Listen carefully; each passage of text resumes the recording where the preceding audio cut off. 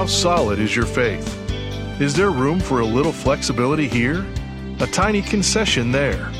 Sometimes small compromises lead to Satan's biggest victories. Today on Turning Point, Dr. David Jeremiah takes us back to the once strong church of Pergamos. Weakened by compromises that still echo in our world today. With the conclusion of his message, The Church in Satan's City, here's David.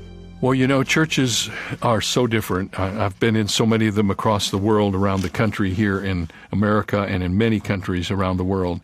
Each church has its own personality. Sometimes people say the church is the lengthened shadow of its leader. But churches are really not any different than they've ever been. All of the issues that you see in churches today were evident in the churches to which John wrote his letters as reproduced in the book of Revelation. It's amazing to study it with that in mind, and also to find some of the answers that were prescribed by the Holy Spirit for the ills of the church. We'll get back to that in just a few moments as we open our Bibles once again to Revelation chapter 2. We'll get to that in just a moment, but since I have this book in my hands, let me remind you, you can get your copy of this book. All you have to do is send a gift of any size to Turning Point during the month of March. If all you do that, and if everybody keeps doing that, we'll be able to extend this ministry around the world and teach these prophetic truths everywhere. And we encourage you to help us. And when you do, we just want to help you and send encouragement to you and add value to your walk with Christ. This 463-page book will be a great asset to your library and a great blessing to your heart. It will unpack for you many of the mysteries of the prophetic word, and we're so excited to send it to you as our way of saying thank you for your investment in Turning Point. When you send your gift this month, be sure to ask for your copy of the Book of Signs. Well, right now, we need to get back to our study from Revelation chapter 2, the church in Satan's city, Revelation 2, 12 through 17. You know, you're reading along and you're reading all these good things and you hope that the word but doesn't come into the conversation. The word nevertheless or the word but. Now, as we learn the church in Smyrna, there isn't anything bad said about Smyrna. There's one other church like that, the Church of Philadelphia. But in all the other letters, the writer of the letter gives you all the things that are good about the church and then slips in these few things that aren't so good. You remember Ephesus was a good church, had a lot going for it, dominant, very dynamic, but they had left their first love. Notice what the Lord says about this church. But I have a few things against you because you have there those who hold the doctrine of Balaam, who taught Balak to put a stumbling block before the children of Israel, to eat things sacrificed to idols and to commit sexual immorality. Thus you also have those who hold the doctrine of the Nicolaitans, which thing I hate. Now let's break that down. Let's talk about that for just a moment. Satan was not able to destroy the Christians in Pergamos by coming in as a roaring lion, but he was making inroads as a deceiving serpent. A group of compromising people had infiltrated the church fellowship in Pergamos, and Jesus hated their doctrines and their practices. He refers to this doctrine as the doctrine of Balaam. Now, I know some of you know this story, but this is a great story from the Old Testament. So let me just tell you the story like we were just sitting around the fire here. I wanted to tell you this great Old Testament story. The Bible says that in the Old Testament, there was a man by the name of Balaam who Satan used against the people of God. Balaam was a prophet who professed to be able to influence the gods for or against people by his incantations and his offerings. He ran a wholesale business in divine favors, and he would negotiate with any god for whatever price.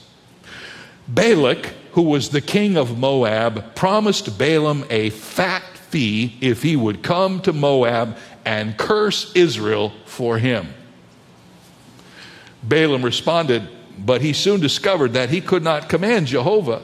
Instead, God of Israel took command of him. And this is kind of humorous. When he was forbidden by God to go to Moab on the first invitation, he assumed that God might change his mind the second time around. Balak offered him a larger fee, and Balaam thought it profitable to argue with God if he could make that kind of money. God allowed him finally to go, but after he got there, he compelled him to bless Israel instead of curse him, which didn't make his hirer very happy. Balak offered him a larger fee. Frustrated by his failure to meet the terms of his contract, Balaam said, I won't do this, but let me show you how you can curse Israel. What you have to do is use a stumbling block in the form of enticement. Get the people of Israel to intermarry with the Moabites. These adulterous women will seduce them and take part of their religion and marry it with theirs and cause them to offer idolatrous sacrifices and commit fornication. Thus, Balaam was the prime mover in the fall of Israel. And if you know the story, you remember that it led to a plague which caused 24,000 Israelites to die. The doctrine of Balaam is this. Listen carefully. If you can't curse them, corrupt them. If you can't curse them, corrupt them. If somebody says, what's the doctrine of Balaam? What the doctrine of Balaam is if you can't curse them, just corrupt them. The sin of Pergamos was the toleration of evil and the toleration of evil men. And the error of Balaam is mentioned in the New Testament. In Jude, verse 11, woe to them, for they have gone in the way of Cain. They have run greedily in the error of Balaam for profit and perished in the rebellion of Korah. And also in 2 Peter 2:15 we read, they have forsaken the right way and gone astray, following the way of Balaam, the son of Beor, who loved the wages of unrighteousness. The error and the way of Balaam are embodied in the evil practice of using God for personal gain. The late Donald Gray Barnhouse once wrote, the very word Pergamos has in it the same root from which we get our English word for bigamy and polygamy. It is the word for marriage. Pergamos signifies a mixed marriage in the most objectionable sense of the word. It is a marriage of the organization of the Church of Jesus Christ with the world. The doctrine of Balaam. Then he mentions this other very strange thing, the doctrine of the Nicolaitans. He says, you people have done a lot of good things, but you allowed compromise into your church. You allowed people to come in and cause you to break down your convictions, and you began to act like the world, and you brought the world in among you. And then he says you have the doctrine of the Nicolaitans, and the word Nicolaitan is derived from two words, which means to conquer the laity. And once again, most scholars believe that Nicolaitanism is the subjugation of people in a hierarchy so that some were lording it over others. This is where the clergy and the laity came into play, where some were promoted to places of high influence and given authority over the laity. We'll have more to say about that in a moment. Now, Jesus has something to say to this church in verse 16. He said, if you don't repent of the doctrine of Balaam and of allowing the priesthood of the believer to be compromised in a laity-clergy division, I will come to you quickly and fight against them with the sword of my mouth. Now, I'm passing over some things, but I want you to get what happened here. In the city of Pergamos, what happened was the church was married with the world. Now remember, in the letters to the churches, we have representation of periods of time in the history of the church. Remember, the church in Ephesus represents the early church, the church of the apostles, the church that we read about in the book of Acts. And the church in Smyrna was the persecuted church. Remember, right after the church was born, after the first stages of the church in history went through a time of great persecution. That's the Smyrnian period of the church when suffering was incredible. Remember, it was the persecution that thrust the disciples out of Jerusalem and made it possible for the gospel to be spread. Isn't it interesting? The Lord said, go into all the world and preach the gospels, and nobody ever left Jerusalem. Kind of like us, right? Sometimes I think that we haven't done enough to reach the world for Jesus Christ, so God's just brought the world around to us. It's like the Lord said, if you won't go into all the world, I'll bring all the world to you. Well, in the book of Acts, chapter 8, I believe in verse 4, we're told that they wouldn't go into all the world and preach the gospel, so the Lord sent persecution, and they were scattered abroad everywhere except the apostles. And guess what happened? The word of God was broadcast throughout all the world. God sent persecution, and the gospel was spread.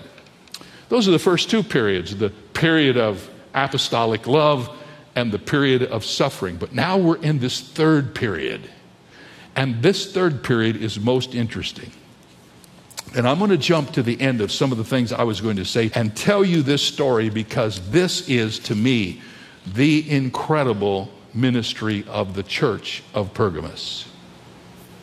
During the Smyrnian period, when the church was suffering, for 250 years, Satan persecuted the church. How many of you have ever read Fox's Book of Martyrs? It's not bedtime reading. I suggest you don't read that before you go to bed. It is a very disturbing book, not only describing how Christians suffered for their faith, but the ways in which that happened. And people are telling me that in the last 10 years, more people have suffered for Christ than during this 250 years when persecution reigned among Christendom. Diocletian was the emperor who was reigning during that time. He literally tried to stamp out the church by persecuting them. And then Constantine came into power. And Constantine is known as the first Christian emperor. Let me tell you the story. Early in the 4th century, after the death of Diocletian, the Roman emperor, two men contended for the throne. Constantine in the west and Maxentius in the east were both determined to succeed Diocletian. Tradition has it that the night before the battle of Mulvian Bridge, Constantine saw a vision in the sky in the shape of a cross, bearing the Latin inscription, In hoc signo vitae, which means, by this sign you must conquer. That night, Constantine bargained with Satan to join the church and declare himself a Christian. And Christianity was to be the religion of the state. Christian leaders were invited to witness the wholesale baptism of whole regiments of soldiers who were in Constantine's army. The unholy alliance of the church and the state resulted. Christianity was forced on unwilling subjects at sword point. It was either baptism or death. When later 400 bishops met, Constantine was carried on a golden throne, and he presided over the council as the recognized head of the church. There is no evidence that Constantine was ever born again in his whole life. True believers in the Lord Jesus Christ who were being persecuted now found themselves lauded by political and civil authorities.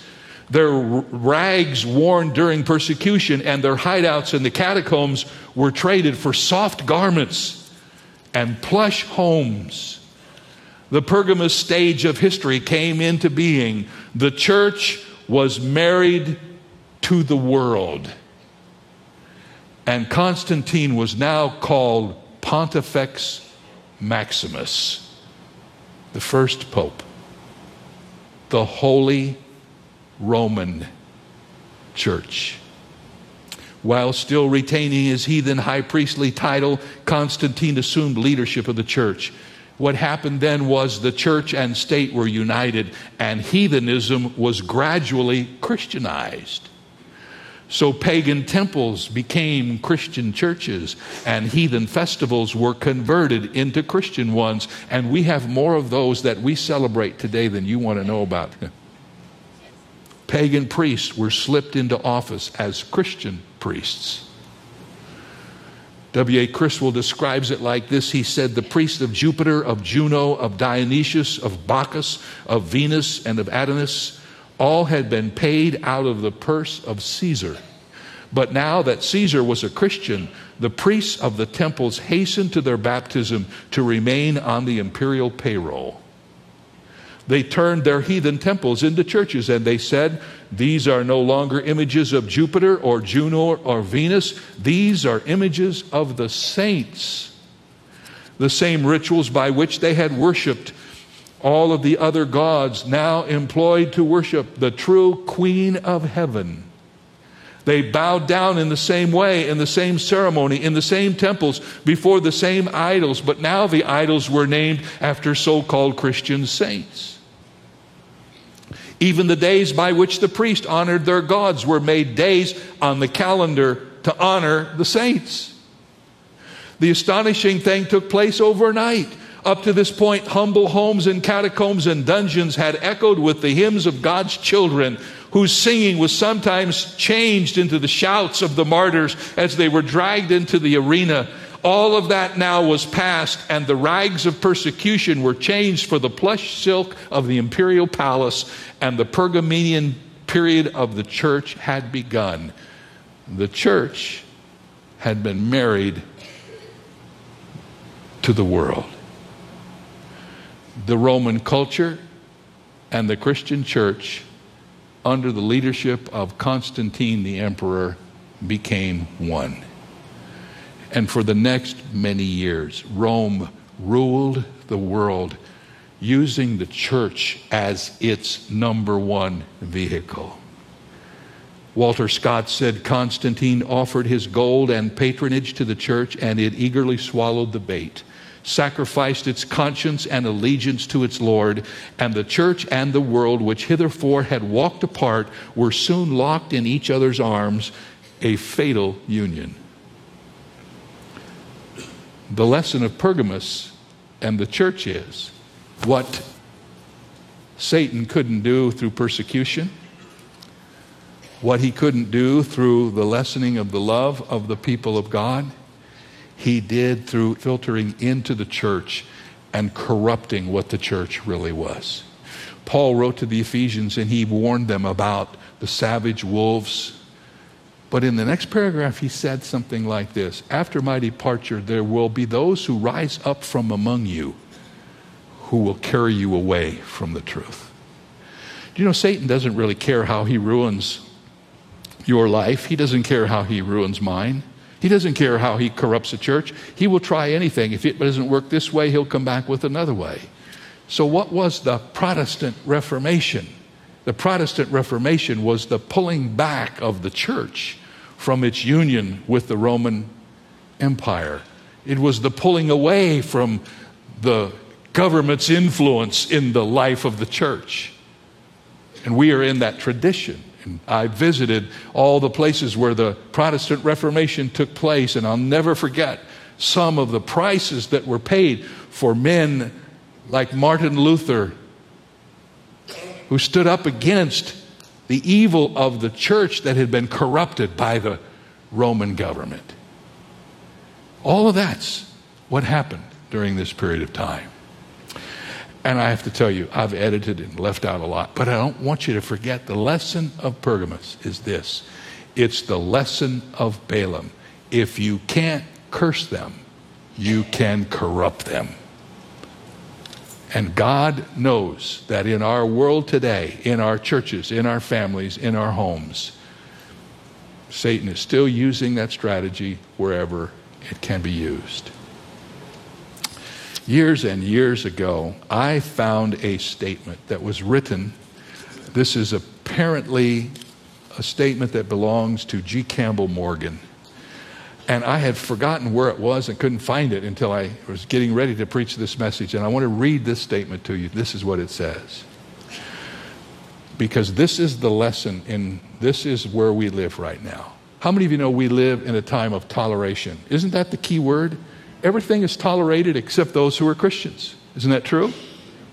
But toleration is the key word. Now listen to this statement. There is a toleration which is treachery. There is a peace which issues in paralysis. There are hours when the church must say no to those who ask communion with her, and in the doing of her work upon the basis of compromise. Such standing aloof may produce ostracism and persecution, but it will maintain power and influence.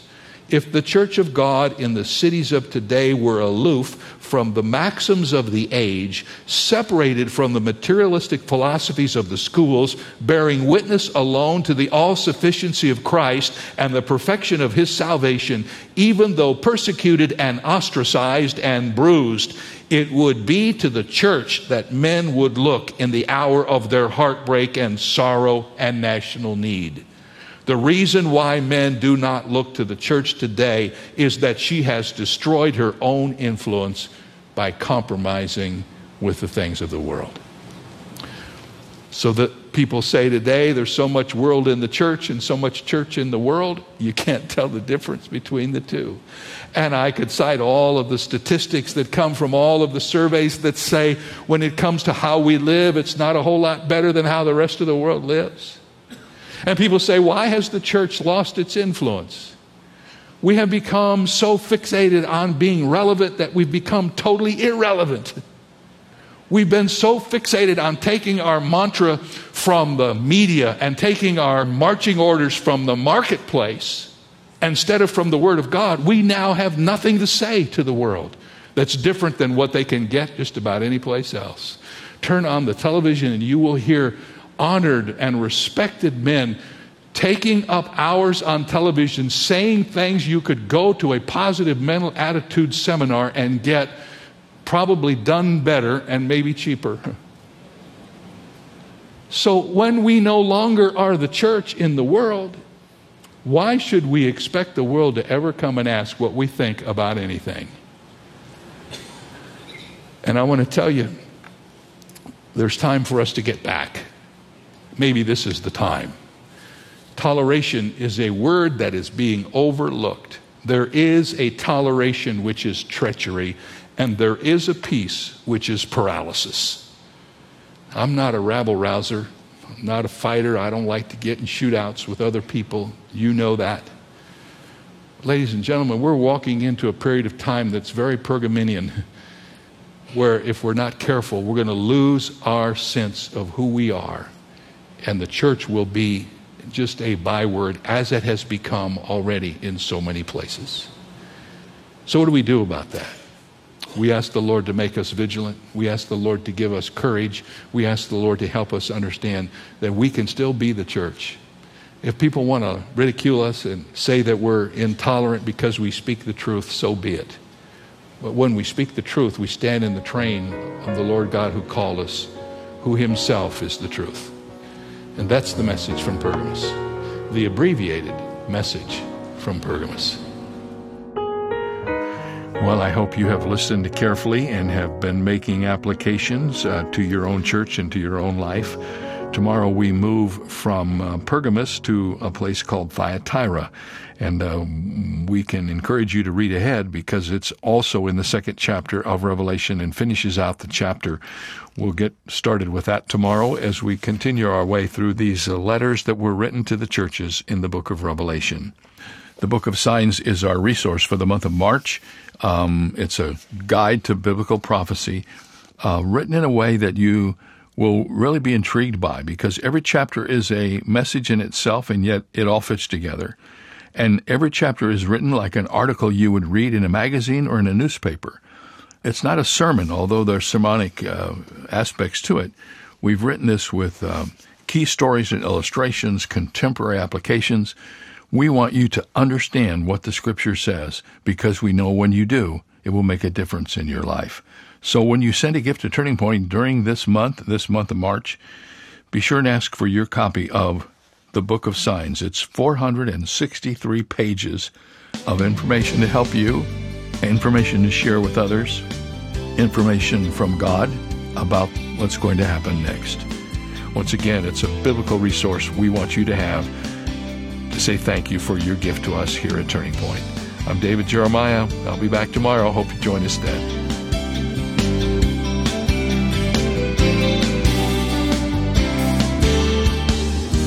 Today's message originated from Shadow Mountain Community Church and Dr. David Jeremiah, the senior pastor. If this ministry is an encouragement to you, please let us know by writing to Turning Point for God of Canada, P.O. Box 18098, Delta, BC, V4L2M4. Visiting our website at davidjeremiah.ca/radio or calling 800-946-4300. Ask for your copy of David's book, The Book of Signs, 31 Undeniable Prophecies of the Apocalypse. It's yours for a gift of any amount. You can also purchase the Jeremiah Study Bible in the English Standard, New International, and New King James versions, available in your choice of handsome cover options. Visit davidjeremiah.ca/radio for details. This is David Michael Jeremiah. Join us tomorrow as we continue the 7 churches of Revelation here on Turning Point with Dr. David Jeremiah.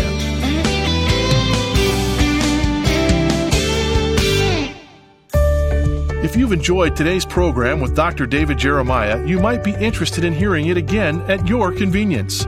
Stay connected to Turning Point by visiting our website at davidjeremiah.ca or by downloading our free Canadian mobile app. The app can be found by searching for Turning Point Canada on your smart device app store.